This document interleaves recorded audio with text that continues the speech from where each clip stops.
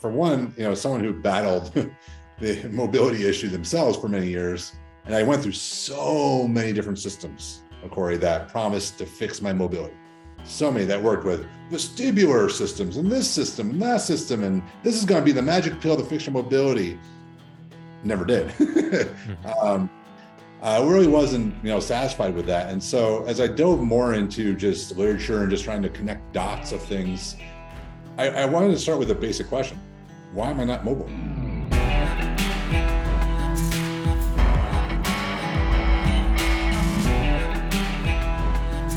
All right, cheesy intro line 3, 2, 1. Hello, everybody, and welcome to another exciting episode of the Fitness Lying Down podcast, where I am your host and owner extraordinaire, Corey Crichton. So I really appreciate everybody out there putting up with me flying solo for as long as I have. And I decided that I would give your listening ears a little bit more music, so you don't have to listen to my melodic voice as much. So we are going to have an exciting topic to talk about if you've ever felt tight. And you know that tightness that I'm talking about, whether it's in your shoulders or your hips, there's just something that feels tight in your body.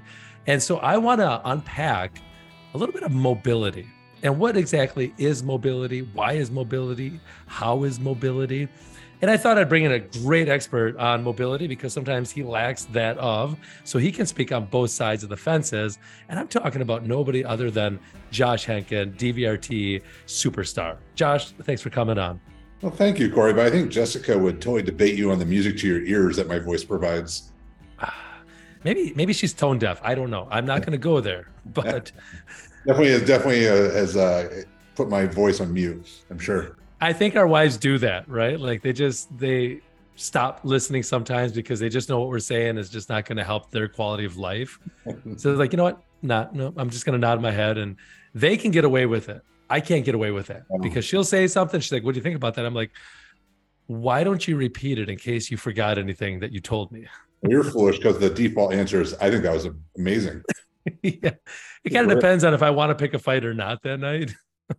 If I want to say I'm sorry only 20 times or 1,000,000 times. I had a 70-year-old plus client that was married 3 times. And one day he told me, he goes, Josh, there's marriage advice. Do you want to be right or do you want to be married? Yeah, true story. Yeah, it's not about being right. It's about being married. I love it. So I'm going to have to keep that in the back pocket just in case that moment arises. Absolutely. 100%, honey. Let's do it. Flexible people. See how we brought that full circle? Yeah. Yeah. Like I said before we recorded, this could go off the rails pretty quickly, and it just did. Who knew that 2 guys would be talking about marriage counseling advice?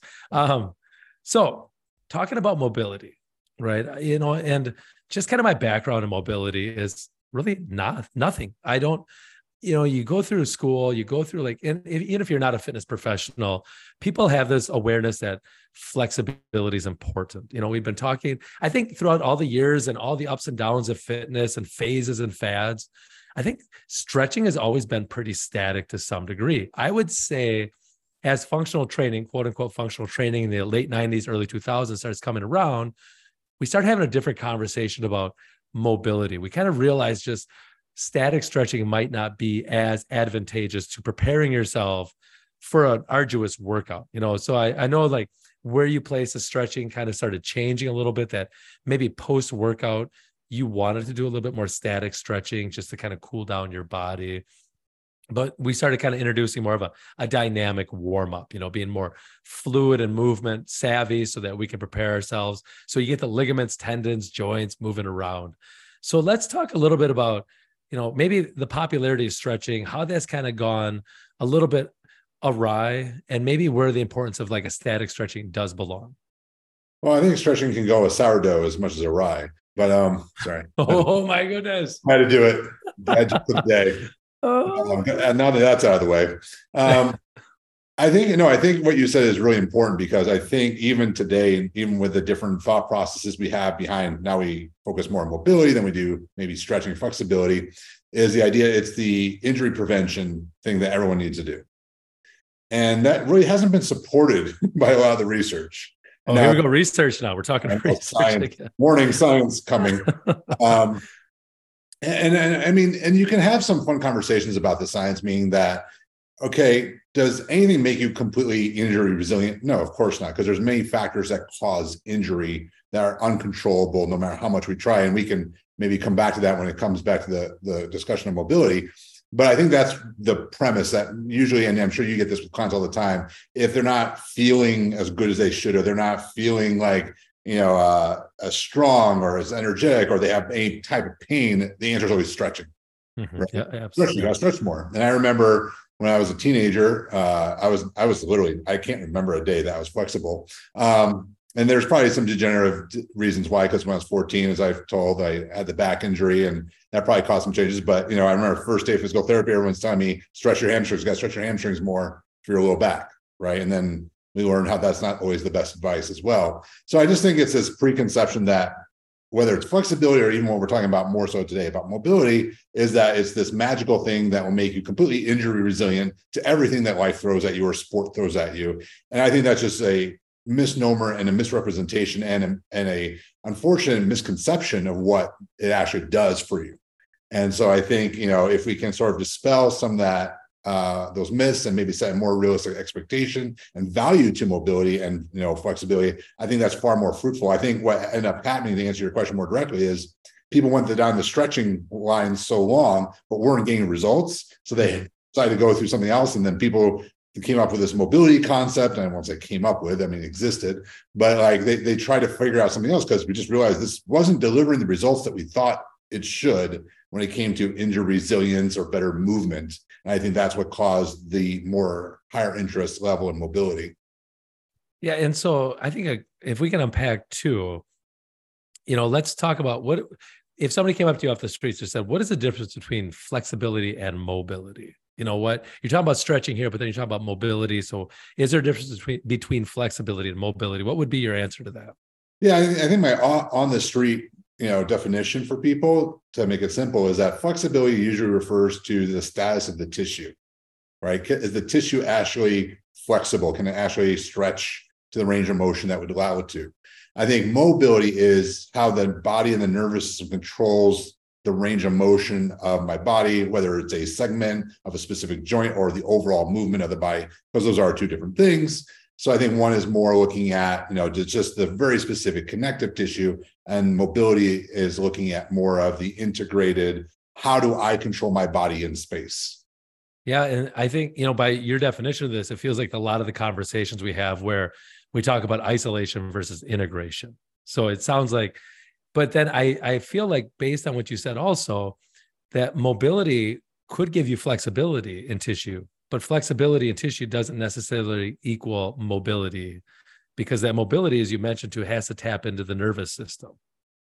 Absolutely. And and really it's hard. There's ways to do it, but it's hard for most people to differentiate, right, between the two, because there's so many factors that influence our movement capabilities. And I think it's so easy nowadays in social media just to go online and say, this is the reason that you're tight. It's like, I've been doing this now. I was thinking about this almost 30 years now. And like, I have more questions than I feel like I have answers many times. When people ask me like, oh, I'm tight, what should I do? I have like 20 more questions I'm going to ask you before I give you an answer, where I think social media has led people down this path of, well, just do this and it's going to fix mobility. If you don't, and look how mobile I am, so that that's proof, I'm putting quotation marks up for people, air quotes, that it works, right? Which we could have a whole discussion how false that narrative is. But I do think overall, to your point, yes, I'd rather probably generally focus on more mobility, because I think that can enhance your flexibility. And I just haven't seen that carryover of flexibility to enhance mobility. That doesn't mean there's no place for flexibility training, but I think it's just what your purpose behind it is what drives like how much time you're going to devote to it and what type of level of importance you're going to give it. Yeah. And we have like at Fitness Line Down, we have some standard warm-up exercises that we do, depending on if you're in semi-private or group training.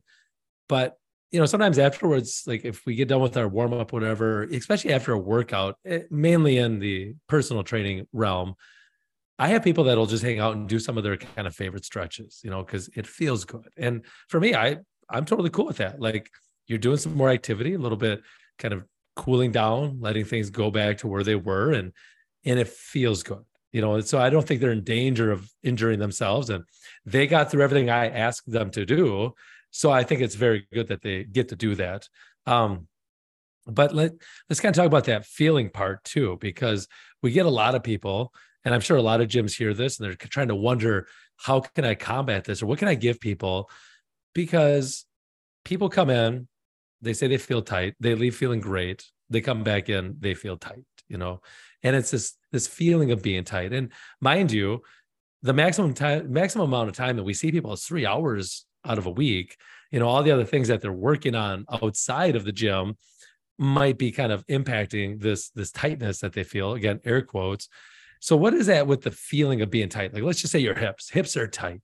Hips are always tight. Like, I don't feel like I can move very well, but then I see them moving pretty well on the training floor. What's your thoughts on that one? Well, for one, I'm excited to talk feelings with Corey Kripe here. I know that's a favorite topic. I think feeling is misleading, I think, in so many realms of training. Now we have science actually showing how misleading it can be, like when it comes to things like hypertrophy. The interesting part is I do think there's some legitimacy to the feeling tight part, especially if we're talking about people that have been relatively inactive for a good period of time. There's really cool imaging you can find where there's actual structural changes to our connective tissue and our muscle when we're inactive. That makes us, quote unquote, tight, right? There's actual physiological changes that can occur. But I think, like you said, when we see people then come in the gym, if they move relatively well, then I'm thinking, well, it's not connective tissue. There's other things going on. And we know nowadays, everyone's so much more aware of these factors, like, hydration can impact tightness, fatigue can make you feel tighter, right? Stress can make you feel tighter. With all those factors, and they tend to overlap, nutritional issues, inflammation, can all make you feel tight. So, it's a tough thing, because if I see you move pretty well when you exercise, then I'm leaning towards there's other variables in connective tissue or joint that are making you feel that way.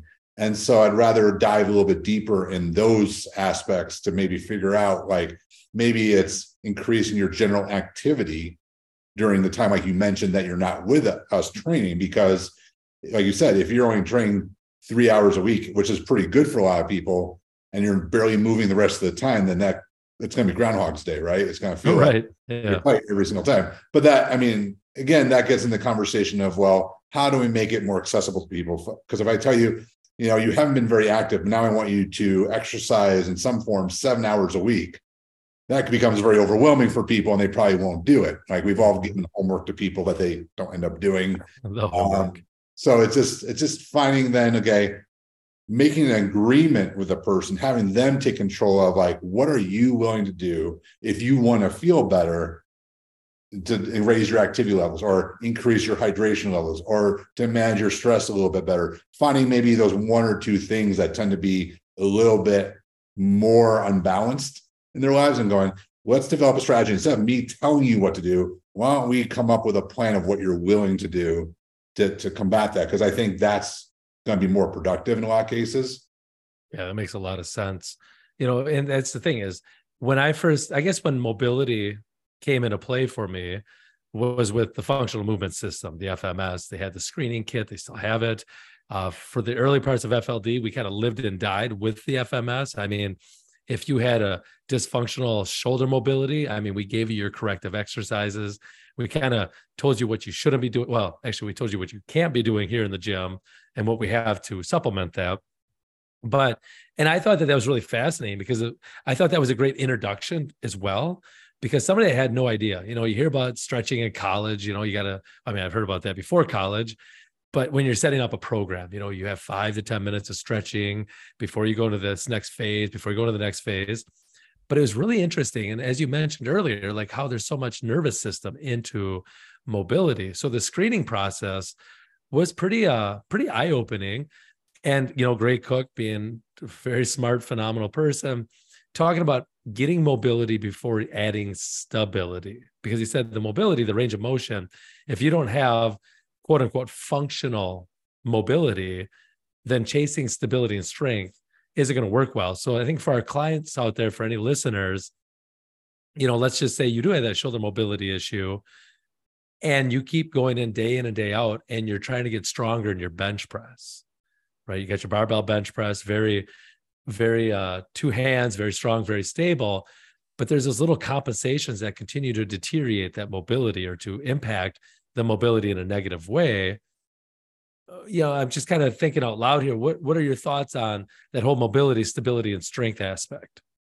Well, being fortunate enough to have spent some time with Gray personally, up in his little cottage in the middle of nowhere, which was a little, I don't know if that was a horror movie first.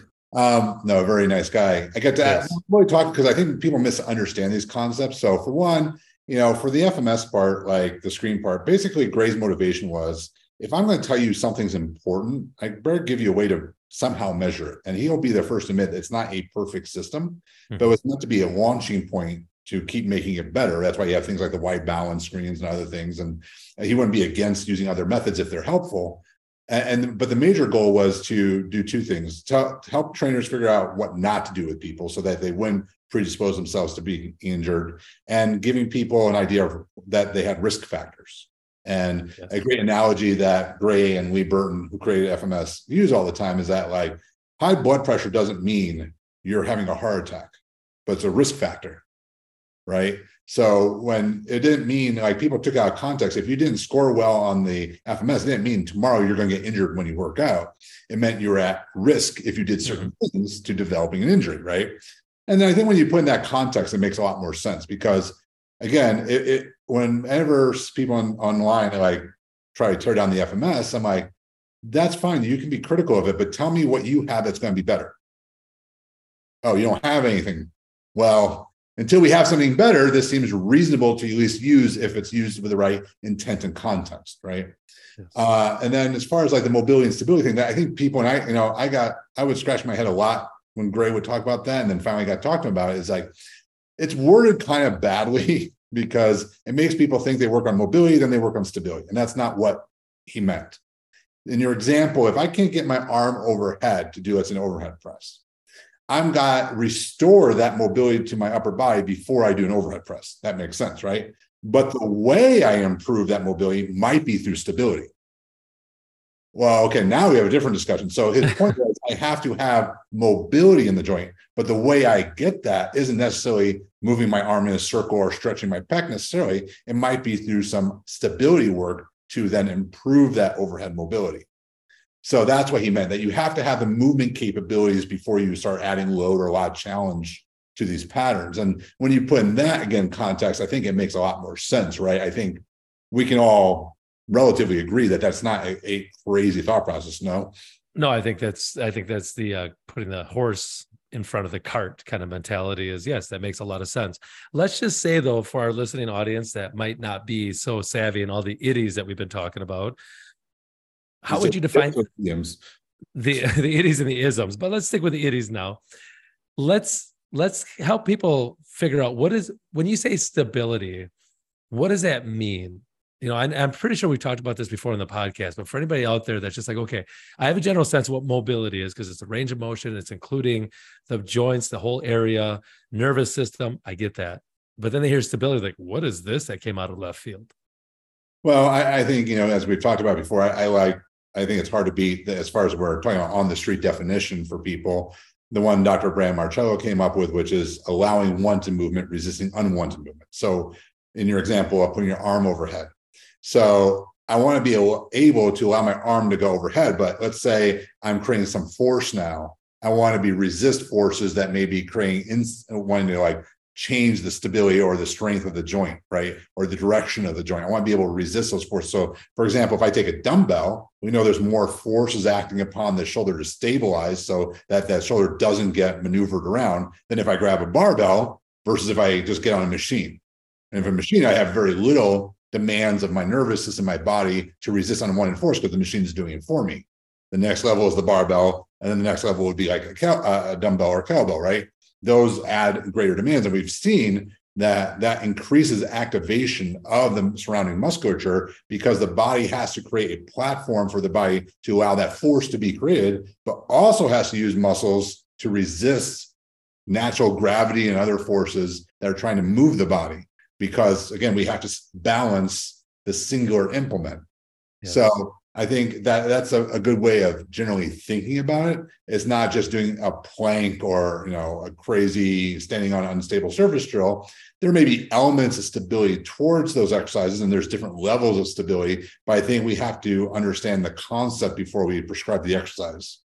Well, 100%. Yeah. And you have to know why, exactly. You have to know why you're prescribing that exercise. Like what is this going for somebody that might have shoulder mobility issues, shoulder impingement? You know, is it a lack? Is it a stability problem? And I found, you know, it's just an arbitrary number, but 9 times out of 10, you clean up stability, you're going to start getting that range of motion. And I think it's exciting because, you know, how he's talked about Dr. Brandon Marcello's resisting unwanted motion so you can create wanted motion. Kind of like, I always call that like energy leaks, you know, because I think about, and you're a Chicago boy, you know, if you got your house in the dead of winter and there's like some cracks in the window or around the frame, there's some leaking coming in. And so if somebody's trying to do that overhead press, but their body's starting to shift side to side, or maybe they're overextending, you know, they're arching their back and their chest comes up, well, that all restricts that mobility, which makes it less strong for that press, less efficient. You know, we want our homes to be energy efficient. We want our bodies to be energy efficient. So it is really great. I'm glad that you gave that example of the implements that we're using and how that taps into that nervous system. Because all of a sudden you give somebody a single implement, you know, people will be thinking, well, a barbell is heavier. Isn't that going to cause more demands on your nervous system because it's so much heavier as opposed to holding a single dumbbell or a kettlebell? But because you have that offsetness now and how your body has to respond to that to hold itself in, that would increase your stability demands, correct? Yeah. And I think to your example of the window, if you don't fix those cracks over time, what happens? Oh, shoot. I mean, breaks. It's going to get worse and worse. And yeah. The window breaks. And that's what injury basically happens a lot of times, right? You allow it's people think like when I say an exercise isn't good, that means tomorrow when you do it, you're going to die. No, I mean like 6 months from now, a year from now, 5 years from now, when you have that achy shoulder and you're wondering like, why do I have an achy shoulder? Because that window finally broke. Yes. And I think people get fixated on the weight. And listen, I love adding as much load as we can use well. But the problem, and you and I keep talking about this, people have is if I just say, give me the heaviest weight, that's an incomplete description of the situation. Well, that's assuming all my tools are the same, and they're not. So, you know, is a 100-pound barbell the same as a 60-pound dumbbell in a press? I don't know. Right? I mean, we've all seen the example. I think we can all wrap our heads around the example that most 99.9% of the people out there, because I'm sure someone will raise their hand, can barbell bench press more than they can dumbbell bench press. Why is that? They're both weights. Mm-hmm. The weight, the physical weight has not changed, but the demands upon the body have. And so therefore, that'd be like saying, well, Josh, I don't believe lunges make you as strong as squats because you can use more load in a squat. Well, then I can go, well, I can use more load in a leg press. So why not just leg press and not even squat? So you can go down that rabbit hole of that thought process and you're right back to, well, because I know that it's easier. The machine's balancing it for me. Aha, it is. You're not working as hard because things are being balanced for you. I'm not saying you could never use a barbell and you're a bad person if you do, but if you don't realize these differences, I think they keep people stuck in these mindsets that are non-productive for their goals. Right. And yeah, exactly their goals. Because you wonder if somebody's past the age of 30, 40, and they're still barbell bench pressing, you know, and they're not competing, like, what is the goal? You know, I mean, is it the flash? Is it the sexiness of the barbell bench press that you're trying to reclaim the weight you had in high school or college? You know, and like you said, if you're barbell bench pressing, if you're barbell anything, it doesn't make you a bad person, but you have to realize what's going on, you know, and how you can use other exercises to help so you don't lose that mobility. Because after a while, as you talked about, if you have those shoulder issues, those energy leaks, the cracks in the windows, you wonder why after a while your elbows and your shoulders are aching after you get done bench pressing. I mean, case in point, it's been a couple decades now, but I was at a kind of a muscle gym here in town. And, you know, I was still flying high on my internship and functional training. Like I just swore off all bench pressing, and probably because I was not very good at it, you know, meaning I couldn't put up a lot of weight. But there's these guys, I mean, they were monsters.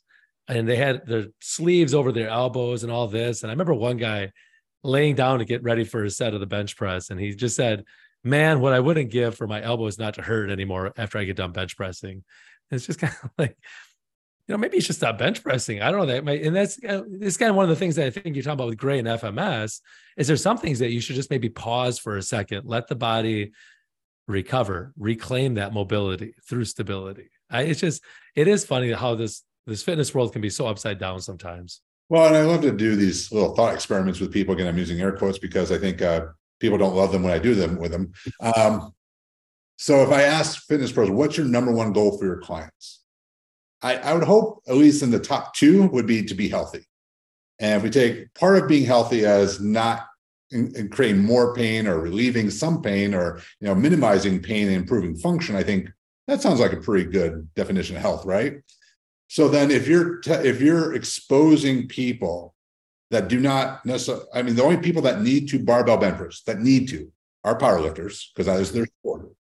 If you're exposing clients to higher stress that can negatively impact their health, then why are you doing it? And then I get the answer, well, I need to be strong. Well, you're telling me so the belief is you can't be strong any other way but barbell bench pressing. So then if we take, and I could use barbell back squats in my same example. As you say, you can insert any exercise in there.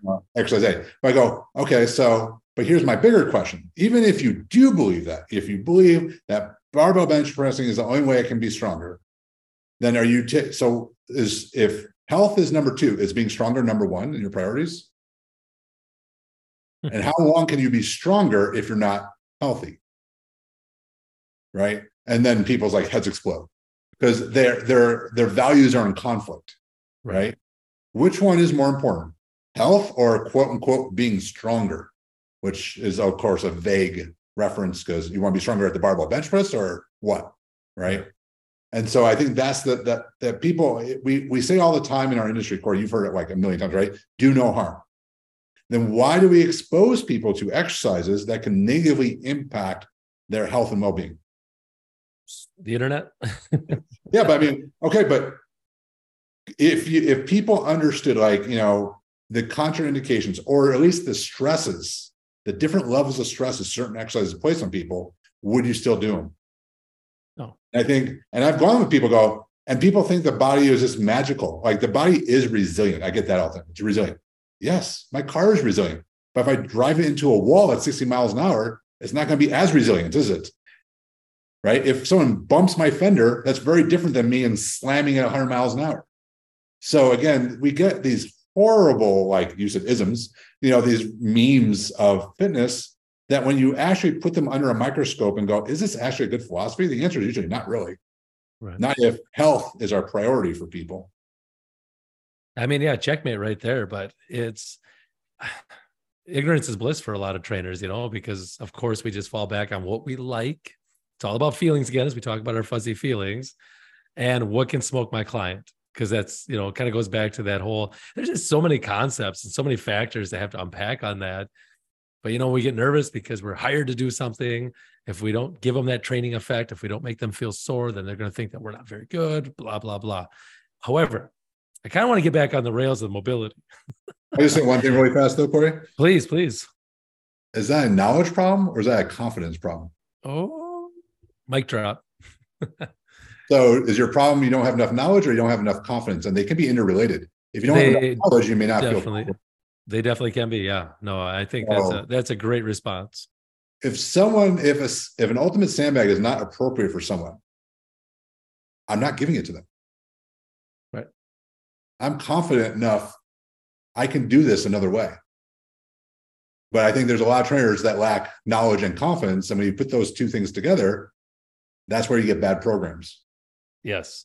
And I only think about Corey back in the day that would only have exercises, and it is nice now because there's some times where I have a better, and you're talking, we're talking about two people here that I absolutely love DVRT and ultimate sandbag training, but sometimes the ultimate sandbag is not the right tool for the moment. Yeah. And that's okay because we have so many more things that we can partake in because as you mentioned, it's first do no harm.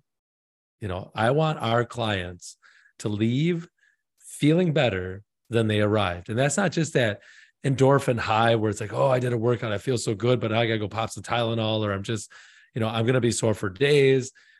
I don't want that. I really don't. I want people to just leave being like, wow, I had an achy shoulder, I had a bum knee, my back was talking to me a little bit before I came in, but now I'm leaving. Yeah, I just feel more strong.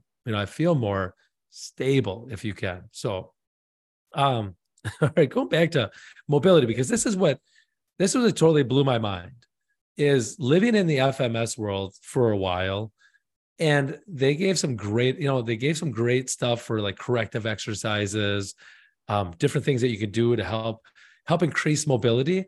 And, when you look back at it, a lot of it was also being stable at the same time. So those are not interchangeable, but they definitely are hand-holding relationship.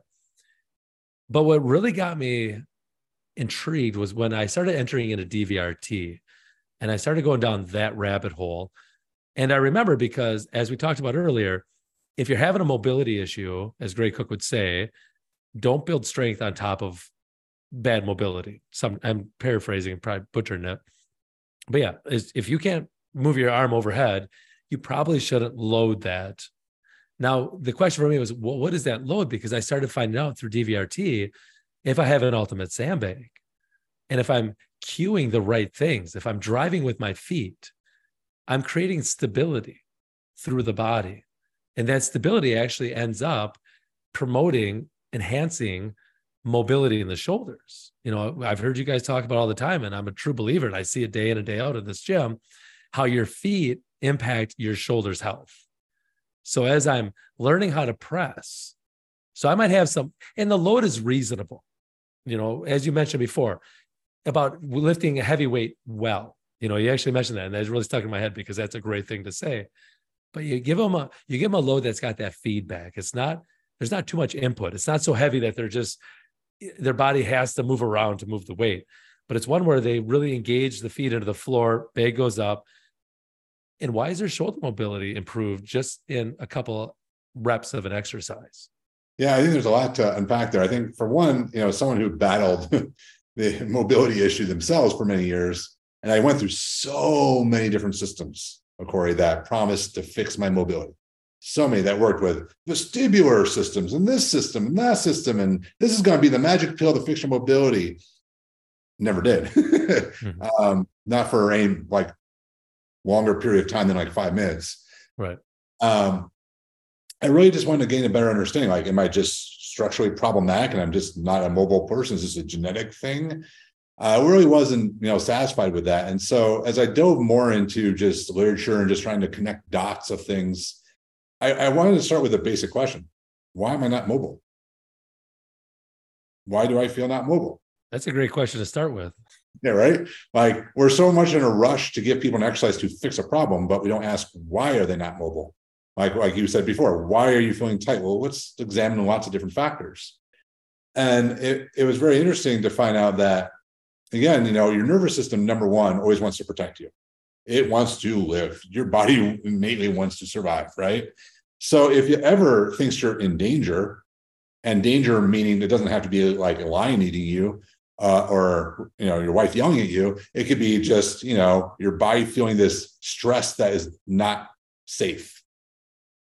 So whether it's doing an extreme stretch, doing a mobility drill that's really painful, or maybe it's getting into an exercise position that is telling my body I don't feel safe, your body will react and create tightness, right?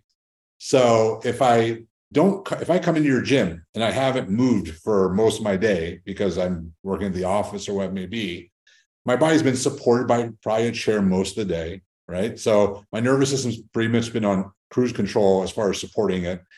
And then I come in your gym, now things need to be active and my nervous system's not there yet because it's like, wait, what are we doing? And so how do I get my nervous system to go, hey, we need to create all the connection of these muscles to create a stable foundation, just like the building example, right? Can't build a tall building on a weak foundation, so that we can create strength, we can create force, we can create mobility. We feel it's safe to move. So if there's a disruption in the chain, the nervous system is going to go, it's not safe. right? I don't like this. It's not safe. So where do we start with if we're thinking about where should we first make sure that the body is creating stability so the foundation feels strong? Well, we're bipedal animals. We're upright. We're meant to be moving around a lot on our feet. Makes sense. Our feet would be the first place. But time and time again, even when it comes to things like squatting, what's the first thing you hear coaches say, or you'll hear, people talk about is pushing the knees forward or seeing the butt back, and no one talks about the feet. Well, we're squatting and we don't even talk about the feet for people. It's not enough to be barefoot, but how we use our feet, right? It's not enough to be a minute as being active with your feet. And so it was amazing. Just when I started playing with that myself, being someone who had a lot of low back pain, all of a sudden my low back pain was better. I've been to numerous physical therapists over the years. No physical therapist had me be deliberate in how I use my feet. And all of a sudden my back pain was better when I did things. But then you look up the concept we talked before on your podcast about fascial lines and fascia. Well, that's just the connective. That's just how the body connects and, force transmission up the body. And so how do all these muscles start to speak to each other? Well, then I look at, well, what's the next joint up? And then the next part up. And then how's that? And if you understand how the chain works, it's like building like a Lego building block, right? If you understand how the parts start to fit together, then all of a sudden, if you have a part that broke off, now you see this break in the chain. Now the body goes, uh-oh, I don't feel this stability anymore. You know what I'm going to do? I'm going to protect myself. I'm going to create some tightness somewhere. Or I'm going to start using another area of my body in a different way that's not really meant to be used because I still got to move, right? Because your body's still thinking I'm maybe hunting for food or, getting away from something. Like it still needs to be able to move. Well, I'm just going to move from somewhere else. And you do that repeatedly over time. You develop dysfunction, you develop pain, you develop lack of mobility, you develop stress in the joint. And I think that's like why and how we got to this system. Because as much as I appreciate, and I learned a lot from FMS, like I wanted to systemize that process. Like, okay, well, where do we start? Like, how do we get people to start understanding these concepts? What position do they need to be in? What type of feedback do they require in order to achieve these concepts? Because they're nice if I describe them that way, but you go to the gym tomorrow, what does that look like? Yeah. And if you start with all good intentions with doing that, but you start at too advanced of a drill for yourself, then you're not going to get the benefits. You're going to be, oh, Josh is full of it, doesn't work. So part of what we really wanted to do, a big part of it was to systemize it. Start here. Mm-hmm. It's always cool. If it's easy for you, cool. Then we have, guess what? The next step for you to go. If that's easy, we keep going. It's so funny when people go to me and they ask me all the time, well, where do I start? I go at the beginning. They look at me funny because they want a magical exercise, right? There's always magical exercise. And I'm like, no, start at the beginning and you'll find your quote unquote magical exercise for you. Because at that right time, where you are on that spectrum, right? Where are you on that continuum? What is your body asking for? And so where does your nervous system feel safe? And that you can then teach it to move more effectively and efficiently.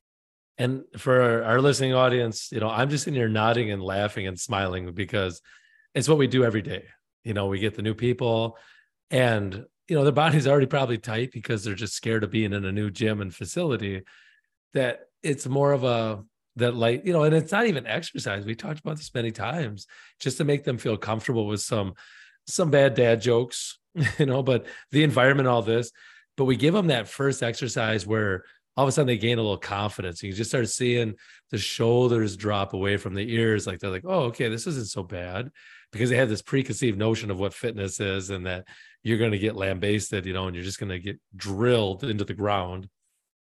But it's a great thing. And I'm glad you brought up about how that tightness is such a protective mechanism, because there's something in a chink in the armor, if you will, in the brain. It wants to protect, it wants to survive. So as soon as it's running that, you just think about when you turn on your computer and if there's a virus, it's going to warn you about this. It's going to maybe not allow you to play on the computer because there's a virus.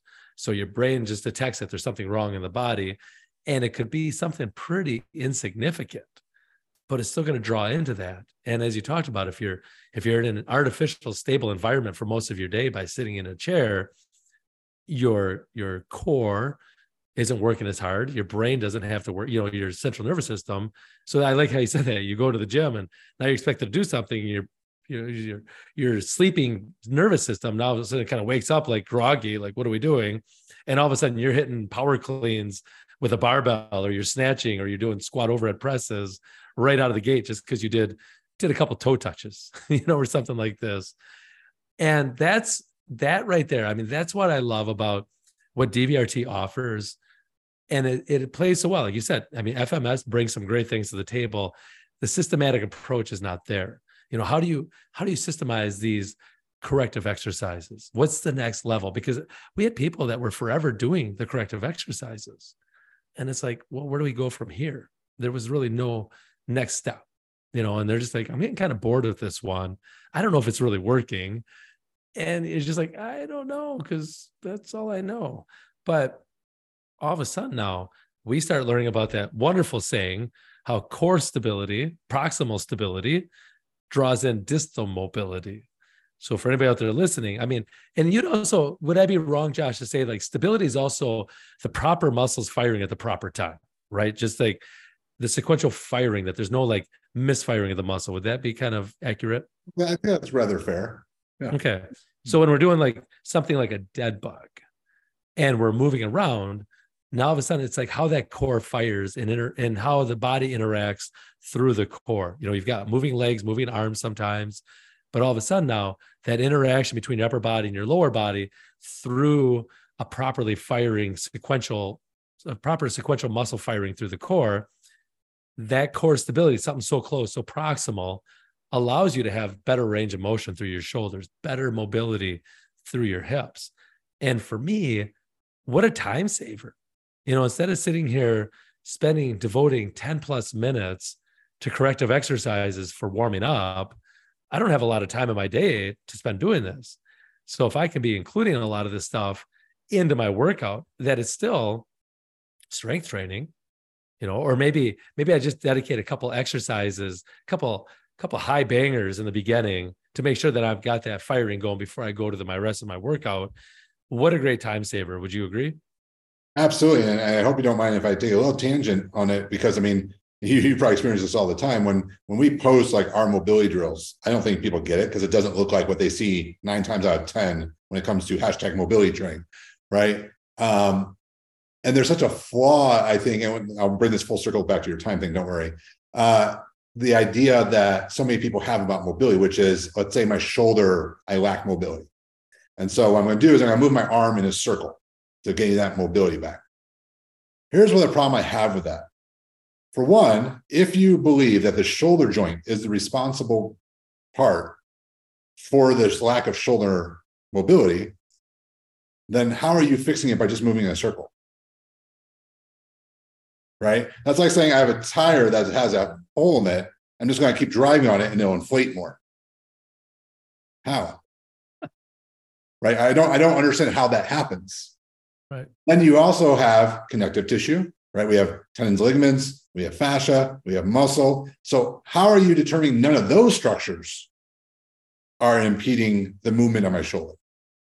Because I've come to this like realization, I don't know if I have a better term yet myself.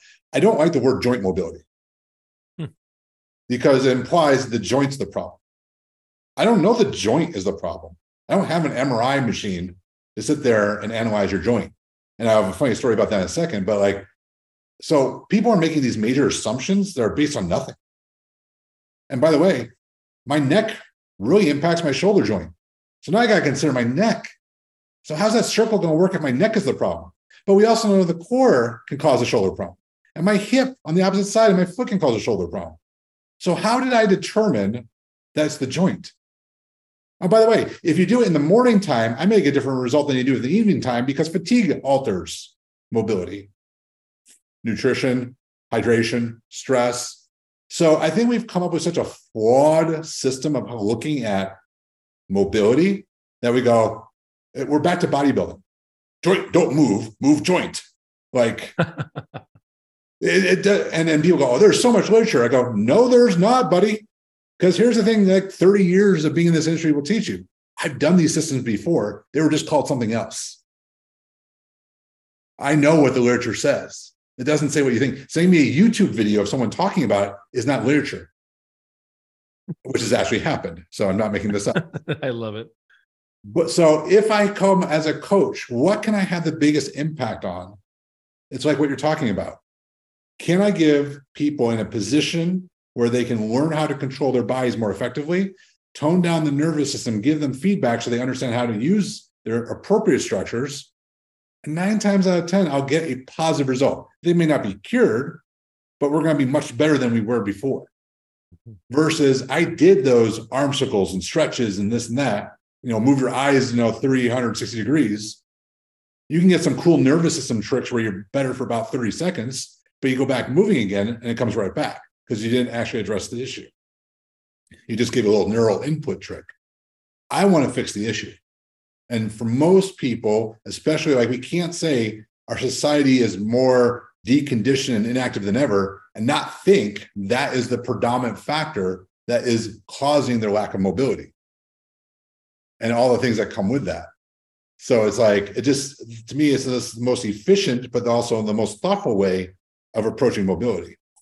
Sorry for that tangent, but I appreciate it. And I just, it's a tragedy, just interject is with what you're just talking about with the amount of deconditioned and not active people that we have people on social media that are basically like, if I can do this, you can do this. Yeah. I mean, I'm trying not to talk negatively about anyone in particular, but there is a theme of people that were former gymnasts and martial artists, for example, that I know several of, that will go and go, look at this mobility exercise. But I'm like, you've been doing gymnastics and mobility for 20 years, or you grew up since you were 5 years old doing these things. Of course, you have good mobility. Take someone day one who hasn't been moving and show me how you're going to help them, because you see it all the time. You see it with stretching, and now you see it in mobility, right, Corey? Where you get people being put in these positions or doing these movements and they're just cringing. Literally, I see mobility certifications and people are like almost in tears when they're trying to go through a movement. That is your nervous system going, no, please stop. So, but people think the more painful it is, the better it is. I'm fixing your mobility. Where no, your nervous system going to go, heck no, let's crank on the brakes even harder. And you're going to feel worse and you're going to move worse. So it's just a complete misunderstanding of so many of the variables that impact mobility that lead people going down these routes. And I know everyone wants the answer, right? Right. And yeah, 20 years ago, I won the answer badly too. Hey, if I thought there was the answer today, I'd want it now too. But I know there's not the answer. There's a lot of questions, and then maybe I'll come up with a plan and we'll find better ways of doing things. But there's no one thing that's probably going to work for everyone, because people come in with different issues that's causing their limited mobility. Well, I tell you, I mean, that's right there. And I think when you're talking about all this, and you did so well, even on the soapbox, I appreciate that. I do. As we get back to I think I got sponsored by Dove or something. The way I'm going to the soapboxes. we might have to get a little.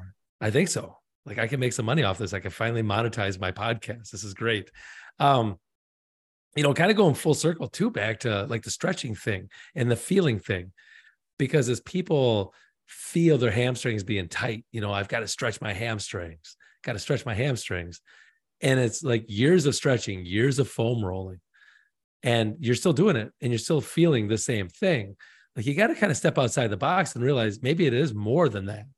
And as we're talking about with the stability factor now, especially through the core, through the feet, that maybe your hamstrings are putting in too much work, that maybe the brain, as you talked about, creating that tightness in the hamstrings because of a lack of stability in another part of your body, so it's, and, for the longest time, I used to be that because that's what we're taught. Hey, it only makes sense when you look at a skeleton or a human body, the hamstrings are here. So if the hamstrings are tight, that's going to pull on your pelvis. That's going to cause some issues for your low back.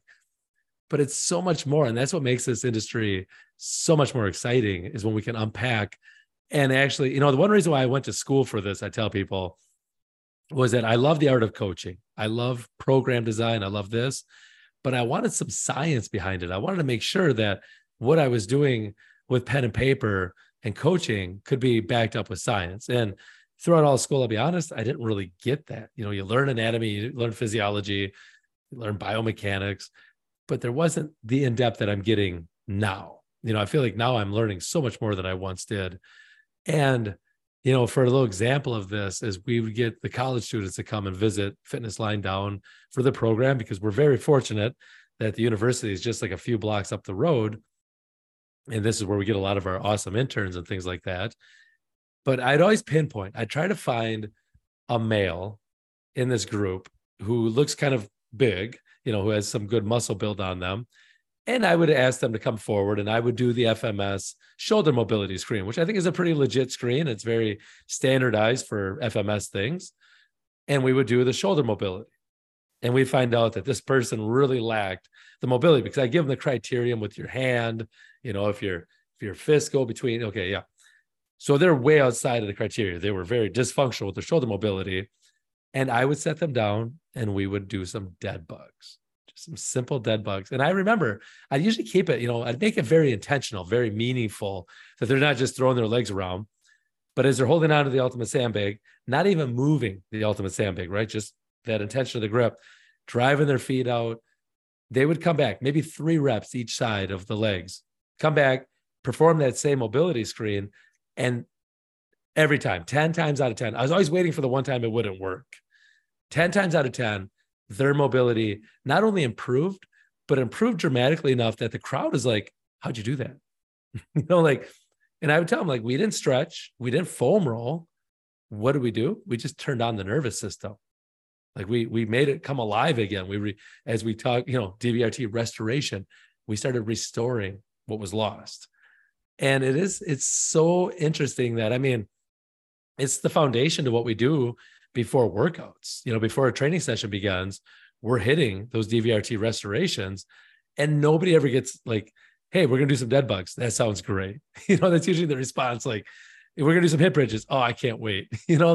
They just can't wait to get that stuff done because they know how good their body feels.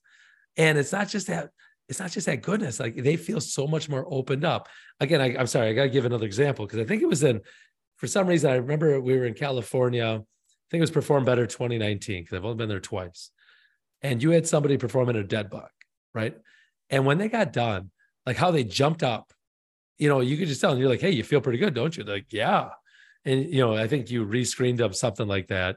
So it's just the amazingness of how such a little exercise with a lot of meaning could actually go so far. No, those are great stories. I know that you have another great one about like around the world, but I think too, the cool part about that is, in my experience, is I definitely know it's not the placebo effect, which can work for people, because most times when I do this to people, they don't want it to work. They want, like, because I'm doing this to fitness pros, they want to prove me wrong, right? And they like come up and like begrudging, like, dang it, I do feel better. I am moving better. Like, people can see it, right? And that's like my dismay too, when so much of what I see, like one of my biggest pet peeves, and I have many of them, I admit, with social media now, everyone's grabbing skeletons, right? And showing you, and I have no problem, like, general awareness of anatomy, that's good and well. But what happens when people are holding up these skeletons and pulling and this and that, and pushing and this and that, like, you're missing so much more of the body. Most importantly, you're missing that nervous system. And so it's like, we're making people think that everything is structure and anatomy. Like, I was sharing with you the other day, someone was trying to make the point, like, isn't, someone's femur length going to change their squat? I'm like, change it doesn't necessarily mean negatively. It's going to be different. Like that, because she shared with me a post by an influential person saying, oh, this person leaned, this is great. This is my favorite example. Took 2 women. This was the most unscientific example ever, but let's go with it. Of the same height. Apparently one had a longer femur, short torso than the other one, right? And so he showed through pictures how the one with the more, shorter femur torso ratio squatted more upright and deeper than the one who had the longer femur, short torso. Therefore, a longer femur makes you bend over. I'm like, wow, this is the least scientific thing I've ever heard in my life. Like, I joked with you at the time, like, one was blonde, one was brunette. I could have made the same assumption about their hair color. It was so unscientifically done, right? Because I'm like, did we measure their ankle mobility in each person? Do we measure their hip mobility? Do we know their health history? Do we know their proficiency in the movement? Do we know what they're cueing? They weren't even in the same shoe wear. So we didn't even standardize their shoe wear. So we don't even know, like, was one more imbalanced than the other? My point is, yes, our anatomy will all cause us to move slightly differently. That's true. But it doesn't mean it should be this big dramatic thing that, like, well, when in doubt, it's the anatomy, which is basically what this person was saying. And my problem with that is, to me, that's a default that coaches use when they can't figure out what the problem is. Yeah, 100%. As coaches, like, I've heard so many fitness pros get upset when their clients have, like, some pain somewhere and their doctor writes off as arthritis to go, oh, just say everything's arthritis. Well, we do the same thing. We just call everything anatomy. Right? Yeah. I don't know what the problem is. It's your anatomy. Like we may move slightly differently, but it shouldn't make that big of a difference. We should still be able to all move well to a relative range, right? And that's the thing about mobility. Mobility has a range. When we look at mobility of a joint, it has a range. So it takes into account the differences we all have in our anatomy. But I think as trainers, we want to give ourselves the pass going, I don't know what the problem is. It's long femurs. I don't know why it's you. I don't know why we never say long humerus is when it comes to bench pressing. Right. Isn't that funny? Yeah, right. And it only works in certain joints. I don't know how that came to be. So my point is, like, I just think that we need to do a better job of understanding what influences mobility the most, what we have the most control over, and addressing those things. Because like you said, taking this full circle, it'll make our training so much more efficient. And we're not going to be able to fix everything because, Jessica says this with her patients, I can't fix you. I can only teach you things, help fix yourself. So if our clients don't do more stuff in their lives, if, like you said, going back to the beginning, if their only time moving is with me 3 hours a week, I can't fix it. I can only keep trying to make them better every time they come in, right? And I tell them that. I educate them on that. And that's their decision then what they want to do. But I mean, doing a lot of the mobility stuff is so fragmented, right? We've taken this bodybuilding approach and we're missing the point because the number one thing we should be approaching before anything else is our nervous system, because it's the most powerful thing that we can impact, right? So that's the thought process behind it. Well, it's a wonderful thought process. And that's the one thing, like I would say for anybody out there listening, it's so funny when you hear mobility training. I think it's the same thing as, I use a hashtag though, but like sandbag training. What's sandbag training? I don't know. But mobility training, it's just like, it doesn't seem to make sense. And then all of a sudden it's like, well, what day do I have to do mobility training on? But if you're talking to somebody and they're talking a game about mobility, I think the best like litmus test of this is talking about the nervous system. And if they can't talk about the nervous system, if all they can talk about is, as you mentioned, joint mobility, and hopefully that's an eye opener for people because like, oh yeah, wow. You've said it before, I've heard it, is the victim usually screams louder than the criminal, so where you feel it is not necessarily where the problem is. So instead of doing your shoulder circles or your hip circles or anything like this, maybe you should work on some footwork, making sure your feet are planted in the ground. And you'd be amazed, and I'm only saying that you'll be amazed because I'm always amazed every time somebody comes in and they talk about how bad their hips are, how hard their knees, how much their knees hurt. They can't squat, they can't lunge without pain. And then we give them like a DVRT press out and there's absolutely no problem. We teach them how to use their feet, their hands. We get that stability, and all of a sudden the hips just open up. Why do the hips open up? Because my feet are working hard, hands are working hard. And like you said, it is not a placebo effect, because after they start becoming proficient in a press out squat, then what do? We take it up to the next level. And they, all of a sudden they're like, maybe I just think about like a goblet squat, right? A kettlebell goblet position. And people, it's a pretty popular exercise.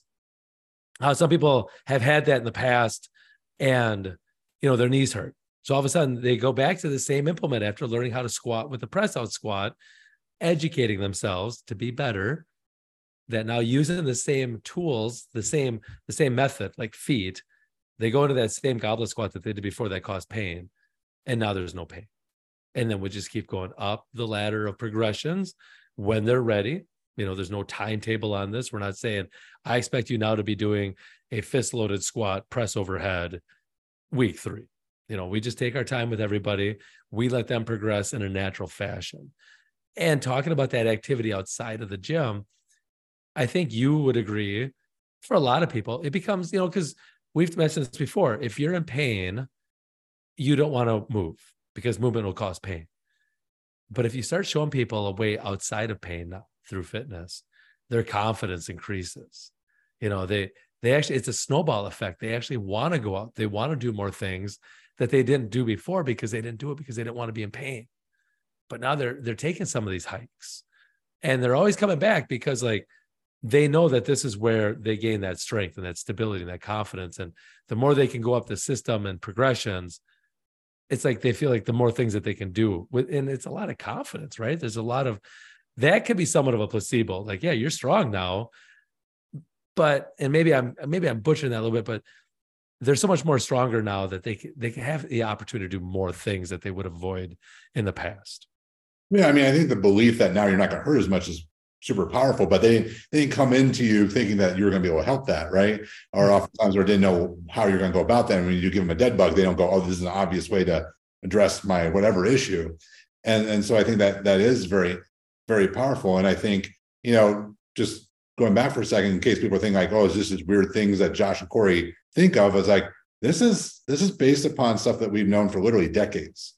In the 1940s, proprioceptive neuromuscular facilitation, PNF, was a physical therapy system developed to restore function in like paraplegics and cerebral palsy type people. And it was taken by neurotherapists. And they realized that neurology played a huge role in functional movement. And that's why you see all these diagonal patterns, like say nowadays lift and chops, but there's diagonal patterns in PNF for literally every extremity in the body. But they realized the power the nervous system had. And so it's disheartening in a way that this is 1940s and 2023, we're like, I don't care. Let's go focus on your shoulder joint, right? Yeah. And I'm a wonderful example of this, because with all my surgeries, like just because always thrown for a loop, like my right shoulder doesn't move as well, not because of the shoulder joint, but because of my neck. So we can sit there and do circles till the cows come home and gain better unless I do specific things that address what the neck and the low back do. Then my shoulder mobility improves in 2 seconds every single time. So it's just for me, it's not about being right. It's about giving people a better solution. So like you said, they can feel better, then they start living better quality of lives. But you have to be open to this. And I don't quite understand nowadays. Like I was just talking to a friend today, like if you gave me more information, the reason I keep learning is because I want to change my mind. I want to grow what I'm doing. If you give me new information that makes sense and it's based on good evidence and it's going to make me do something differently than I did before, I'm going to do it. But nowadays, like, no, I'm going to fight you. I'm invested in being in the part of this system, in this community. I'm wearing my shirts. I have it as part of my Instagram bio. I'm not changing what I do. That's the difference between ignorance and stupidity. Mm-hmm.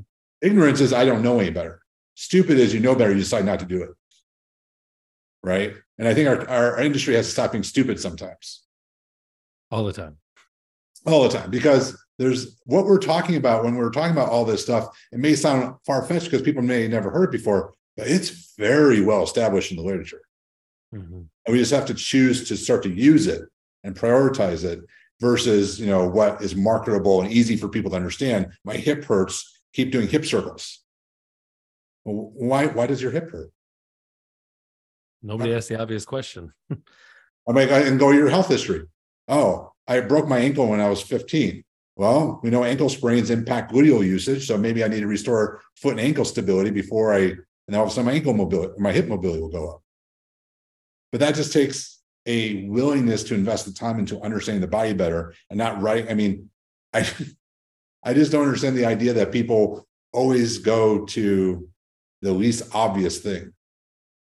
In my mind, they think it's the most obvious. My shoulder hurts, let's work on my shoulder. To me, your shoulder is a symptom of a bigger issue. Unless like you were in a car crash and your shoulder got smashed in, right? Right.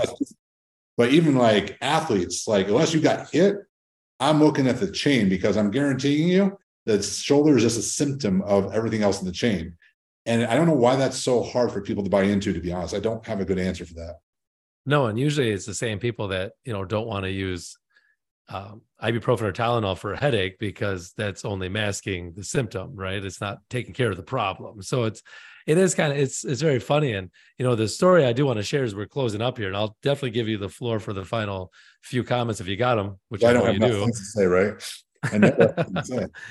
But, it came through a conversation with you and me because I shared with you that I was talking to somebody that really bought into another person's like mobility concept or principles. And I'm not saying it didn't work because I was doing the same stuff at a Perform Better there.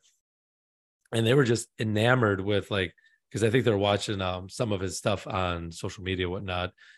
But some of these drills, body weight drills, where you're just rotating things, you're breathing, and how that improved your shoulder mobility.